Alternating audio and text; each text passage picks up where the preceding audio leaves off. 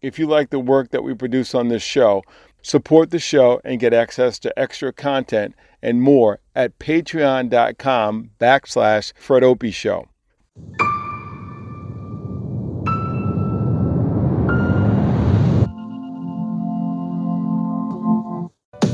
Live from our studio in Babson Park, Massachusetts, it's the Fred Opie Show, where we unpack history to positively impact the future. I am Fred Opie, your host. Thanks for joining us live or listening to the podcast. In the spirit of staying relevant to our times and leveraging my gift as a historian, today's show is a remix of a panel comparing and contrasting the Black Panther Party for Self-Defense of the late 1960s and 1970s with the Black Lives Matter movement of today.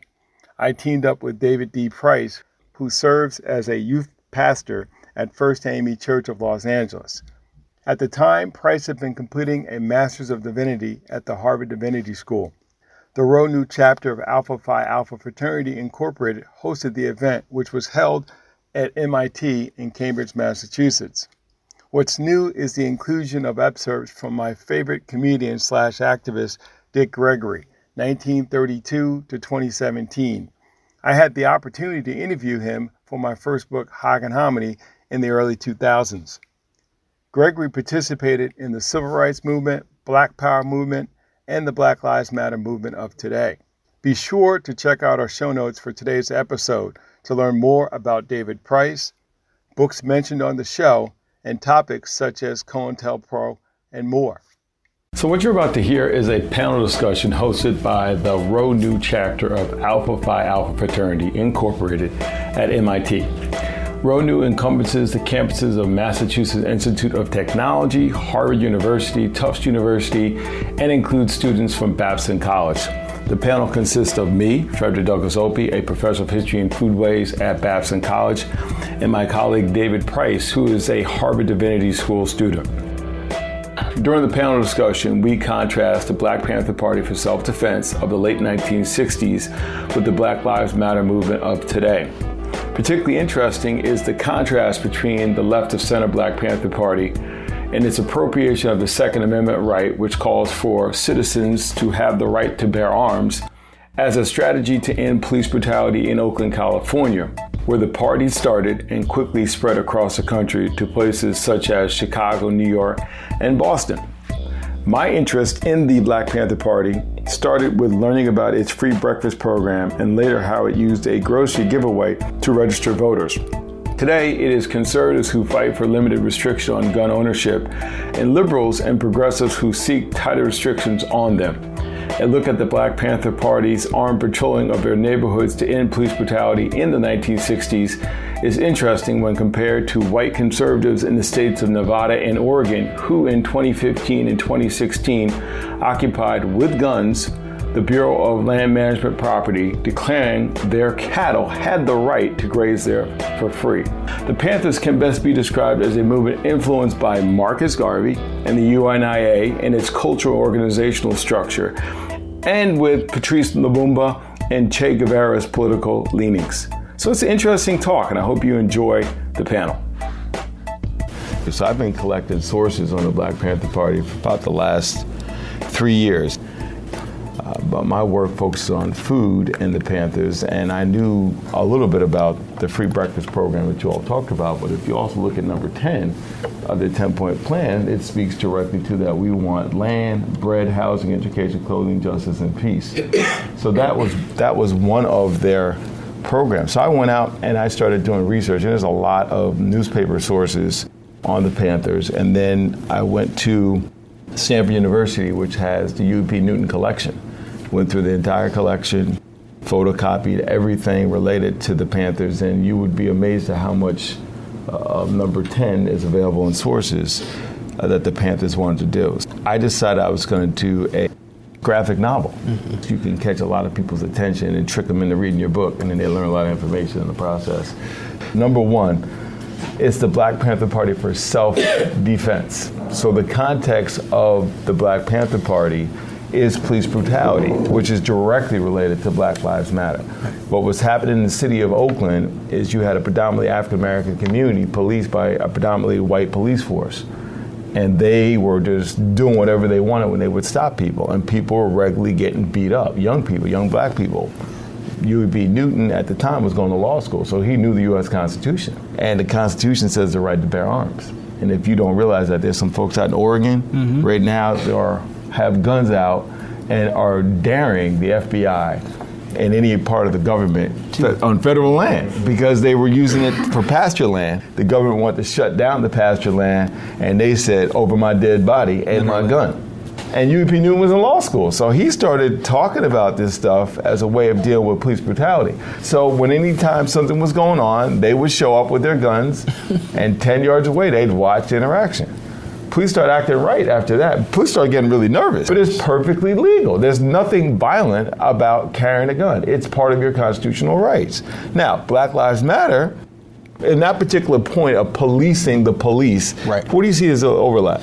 When we talk about policing, and ending institutional racism that is embedded in policing practices that the police are taught in a number of different ways, both formally and informally when they're being trained. Then you go to the body politic. I don't know if you all read Ta-Nehisi Coates' book, Between the World and Me, but he writes this letter to his young son about what it means to be black growing up in Baltimore. And he basically tells his son, you are not really in control of your body. Police are. And so one of the things that both the Black Panther Party and the Black Lives Matter movement attempts to do is to reclaim the black body and give it back to the people who it belongs to. And so when you talk about policing the police, that's literally what we're trying to do, is reclaim our own bodies to say that you cannot destroy this, particularly without my permission or me doing something that's against the law.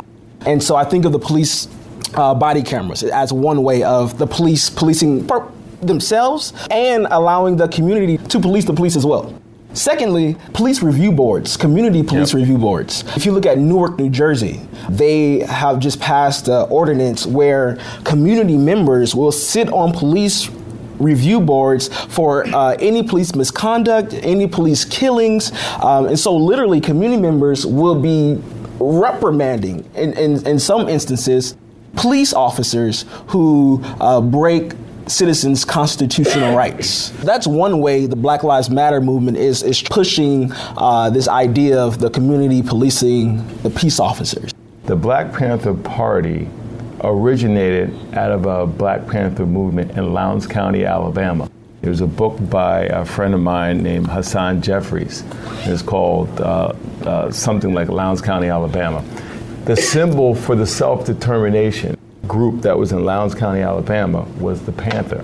And that's where the Black Panther got that symbol from this self-determination group, where this is one of the few places in the Deep South that if the Klan came in and tried to do something, they had a organization of black men, many of them leaders in their church, deacons and things like that in their church, who were armed, and at any time somebody would try to come in, like the Klan, to try to, to push the people out, try to take the best land, run some out of town. A lot of the conflicts that happened in the South in which a person was killed, right. Well, if you tried to mess with those people, those black men would come out and they would run you out of town.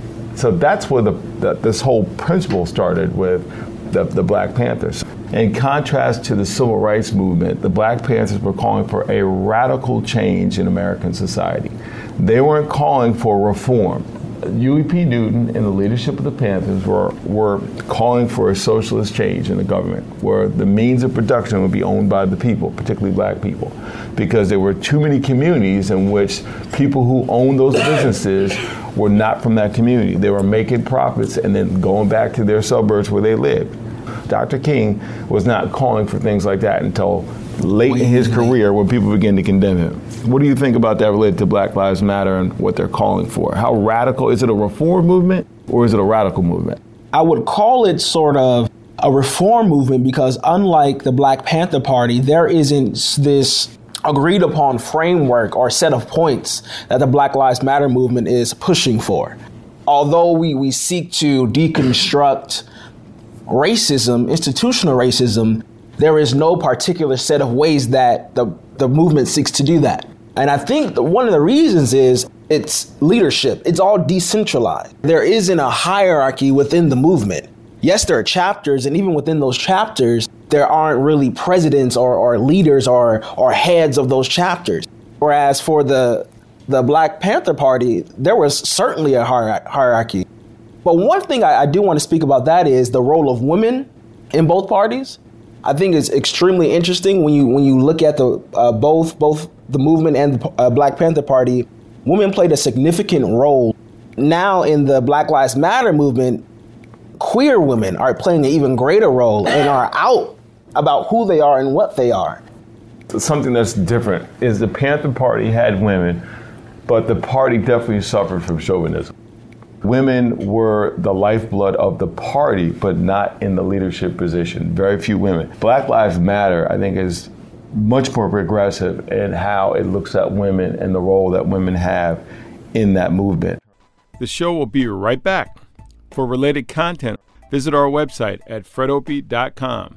Check out our podcast archive and review the show on SoundCloud, Stitcher, and iTunes. You can purchase a copy of my autobiography/career advice, Start With Your Gift, on Amazon.com.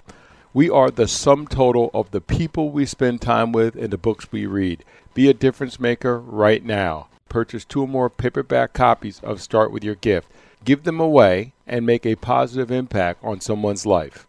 The book is available in digital form as an ebook and audiobook. My wife, Dr. Tina Opie, worked as a management consultant before earning her PhD at NYU's Stern School of Business and becoming a tenured faculty member at Babson College. She has worked with the NFL, UBS, American Express, and Hulu to help their organizations do the hard work of becoming more inclusive. Tina Opie's consulting group can help your organization develop a strategy for elevating women and people from different ethnic backgrounds to leadership positions. Tina's work on inclusion, appearance policies, authenticity, and/or shared sisterhood will make a positive difference in your organization. Contact Tina at Opie Consulting Group, LLC at gmail.com. That's Opie Consulting Group, LLC at gmail.com.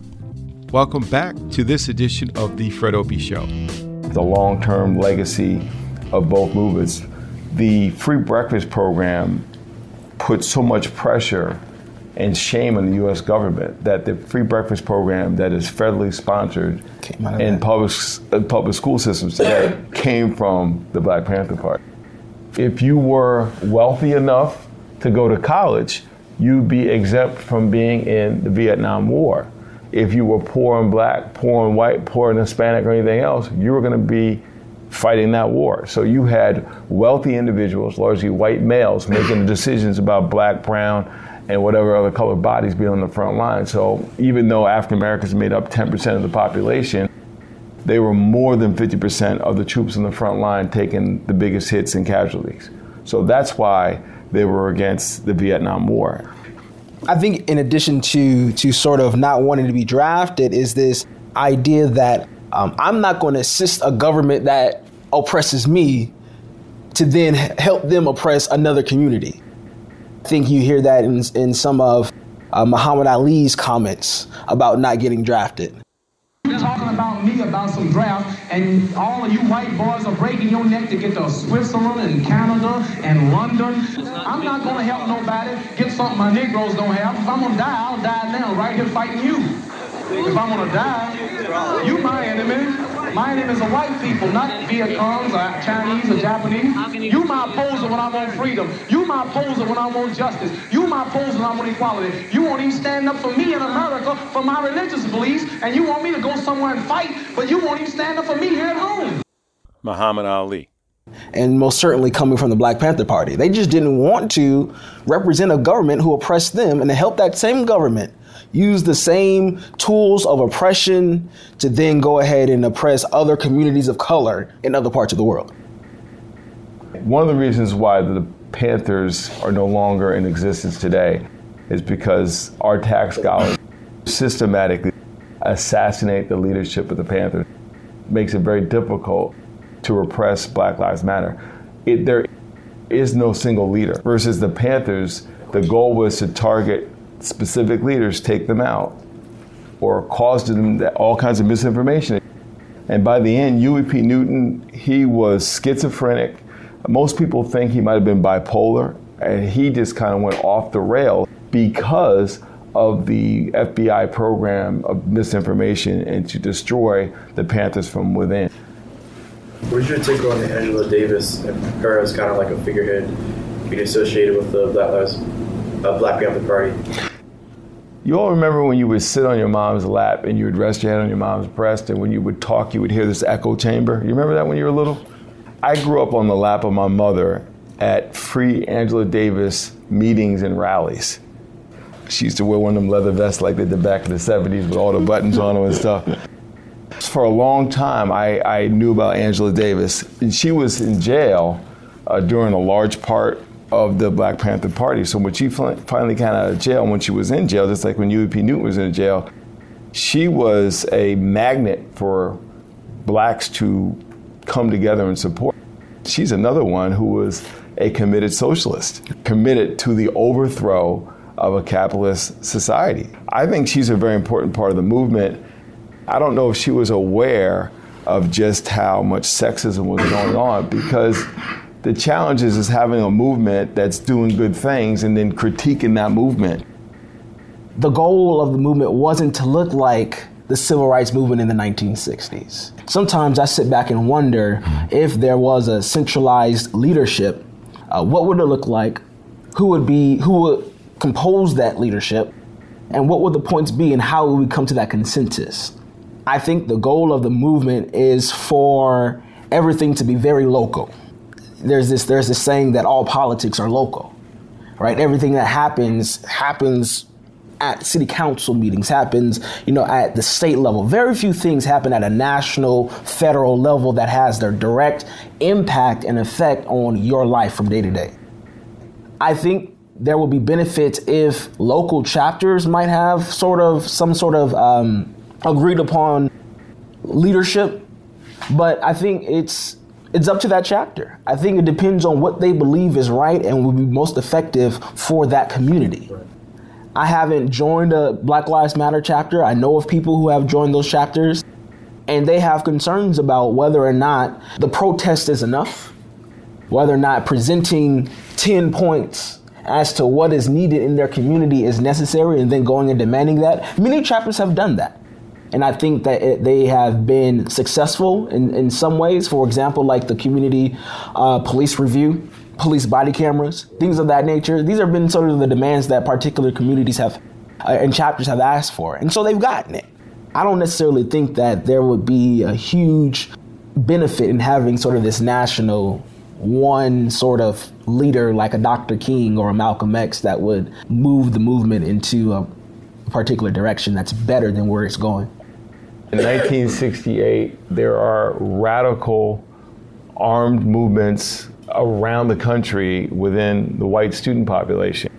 In 1968, you have 4 students killed in Ohio protesting against the Vietnam War. So it's not just the Panthers who are taking up arms. They're not blowing up buildings. You have a group called SDS, Students for Democratic Society. I mean, they're underground.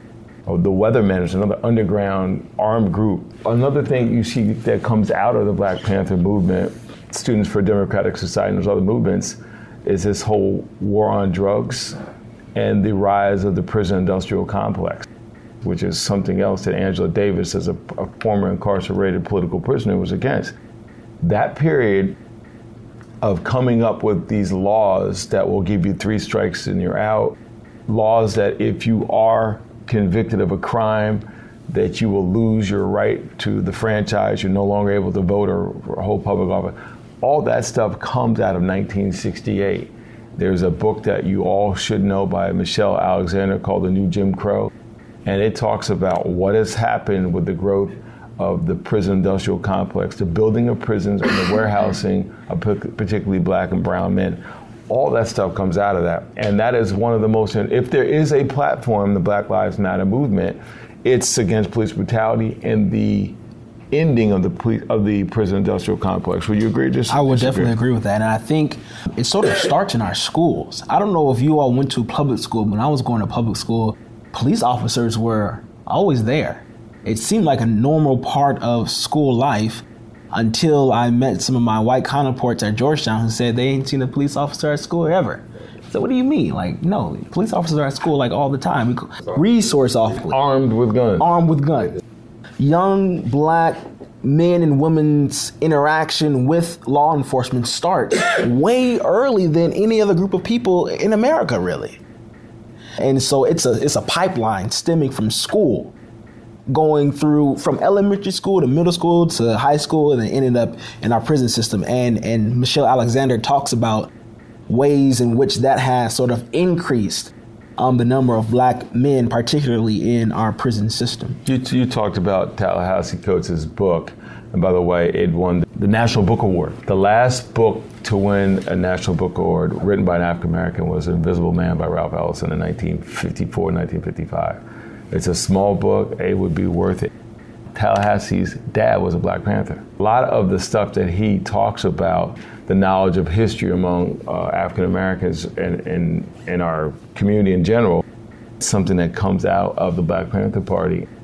And he is a product of the Black Panther Party. So it makes a huge difference. Race people were any people who studied their history.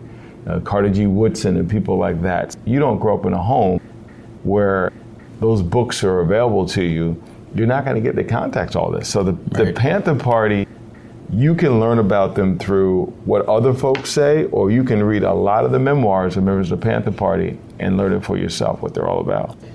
Shootouts happen, but it wasn't that the Panthers initiated the shootouts. It was scared police officers or black informants that were working undercover. These stories are not often told. What's told and what's glorified are black men carrying guns. There's a guy, one of the most famous photographers of the civil rights movement. The guy was an informant. He was an informant. It's incredible. And he did it for money. Most slave rebellions that I've studied include Denmark Vesey, South Carolina. Most slave rebellions, the other one, Nat Turner in Virginia, in Hampton, Virginia, where, by the way, Allen Iverson's from the same area. Those revolts were unsuccessful because, so it's a slave deciding, I need to keep this from happening. One of the most important slave revolts that happens during the book, not the movie, but the book 12 Years a Slave, is this famous slave revolt that's being organized in Louisiana. The guy that turns coat is the guy that organizes the movement. I tell you, used to carry a gun for folks like that. If you got scared, she's gonna take you out. She said, well, you can either go or you can die right here. A lot of times that's what the problem is within our community, we don't have the strength or the conviction to see the thing out. Particularly for some of the more well-known figures like D. Ray McKisson. Like, the FBI is definitely following, and he knows it. He will openly say it. And the FBI they were following his Twitter page and tapping into his phone to figure out where sort of the next protests were happening. Here's a clip from a Dick Gregory stand-up comedy routine circa 2014, 2017. The one thing I did benefit from this government tapping my phone, I never had to pay a bill. Someone said, how you know the government's tapping your phone? In 1963. I said, anytime a Negro can owe Bell Telephone $75,000 and they don't cut the phone off, it's tapped. Dick Gregory. I mean, I would want some groups infiltrated, just not mine.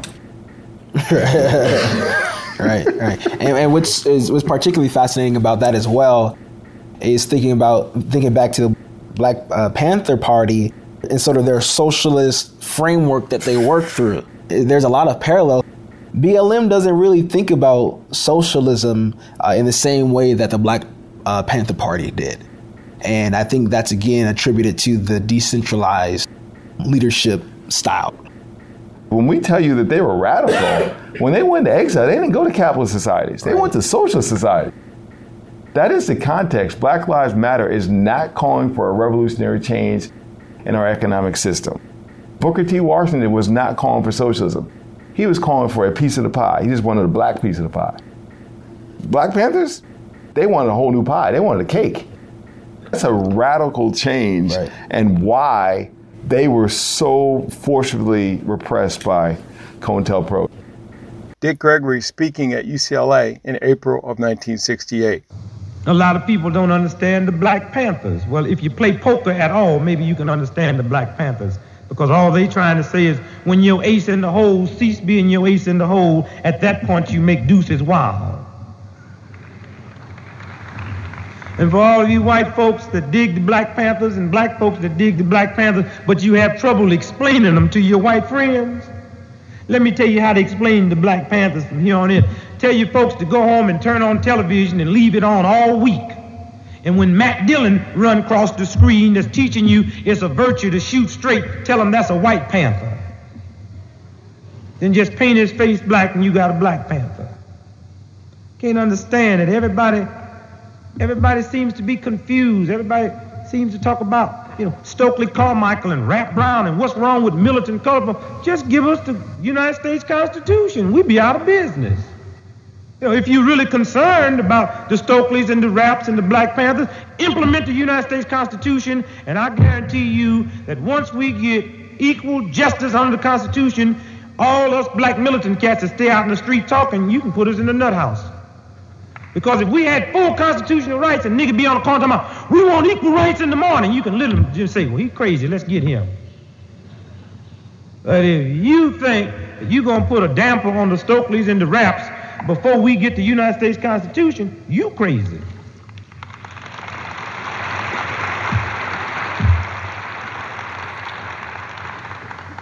This is The Fred Opie Show. We'll be right back. I live by the mantras, agents of positive change focus their energy on learning. Learners are earners, and we are the sum total of the people we spend time with and the books we read.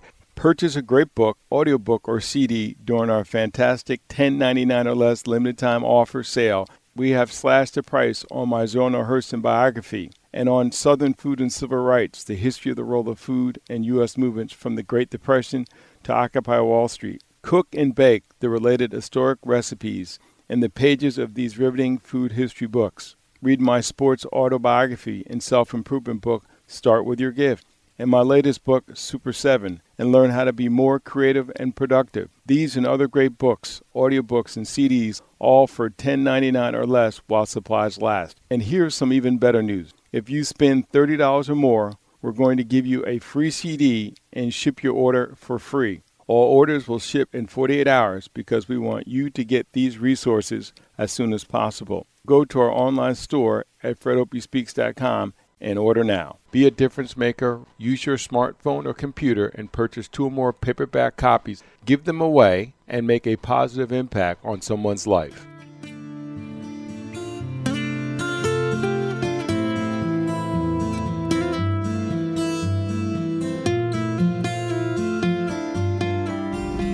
Our scripture of the day is Mark chapter 12, verses 30 and 31. Responding to the question, which is the greatest commandment of them all, Jesus said, love the Lord your God with all your heart, with all your soul, and with all your mind, and with all your strength. The second is this, love your neighbor as yourself. There is no commandment greater than these. Dick Gregory said, love is very dangerous if you just have love and don't have the ability to be lovable.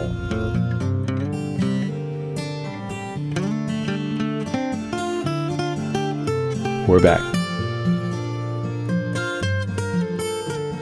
The Black Lives Matter movement is more narrowly focused on police brutality specifically, validating black life, just being an American citizen and not being killed on the street. Whereas the Black Panther Party was a much more broad, it included... The problem is the system. Exactly. The system itself needed to be changed. And yes, the Black Lives Matter movement attempts to do that and speak against that. But the Black Panther Party offers a new way of doing that I believe that the Black Lives Matter movement just hasn't gotten to yet. This is a question I want to ask you all. What's the difference between a riot and a movement? When I hear riot, I think of very unorganized chaos, aggression aimed in all types of directions without a set of motivations or a set of things to accomplish by taking those actions, just kind of anarchy. When I hear a movement, I think of objectives, people on the street with a cause, marching for something. Like there's some kind of leadership taking them wherever they're going, and there's a bigger picture in mind. Whatever happens is supposed to advance the movement. Anybody else? Regarding a riot, to me, it's some sort of like rebellion. The catalyst of that is that there must be some sort of oppression or some sort of disenfranchisement taking place. That's why you riot. It's out of anger, basically. In your mind, a movement wouldn't have violence? Not as much. U.S. going into Iraq, is that a movement or is it a riot? I mean, I just want you all to think about these things. Sure. The other question I often ask, to make it even more controversial, do movements make leaders or do leaders make movements? Black Lives Matter. You don't really have a leader, but it's a movement. And some people describe it as riots. Now, you had Missouri and you had Baltimore. Was one a movement? Was one a riot? And do you take the interpretation of media that says it's a movement or a riot, or what do you do? Because you could read one paper and listen to one analysis and it's called a riot. Other ones say, oh, that's a movement. You don't think movements arise out of oppression? I think they do. I mean, it's in a way, it's almost one and the same, but maybe the riot comes before the movement. And can a movement become a riot? And can a riot become a movement? It's like a movement can definitely become a riot. What about the reverse? And these are important questions. You could go into a situation like Baltimore as an organizer, like A. Philip Randolph, Bernard Rustin, Angela Davis, and you could take what just happened and create a movement. It's like an entrepreneur. An entrepreneur goes into a situation and creates markets. You create a market for your product. And I say this to you because you guys are young enough. There's a lot of things you can do. That's it for this edition of the Fred Opie Show. Thank you for joining us. Check out the show archive at fredopiespeaks.com, as well as our books and other content. Follow us on Twitter, Instagram, and Facebook. Check out our show notes where you'll find a way to subscribe to our podcast, like us on Facebook, follow us on Twitter. You'll find links to books discussed on the show, links to our YouTube channel where you can watch the show. If you want to know more about what I'm doing, go to fredopie.com, which is my website. You can see information on the books I publish. There are 2 blogs that I host there, both a food and an athlete's blog, and there's both a food and an athlete's podcast. The whole archive to both those 2 podcasts are there.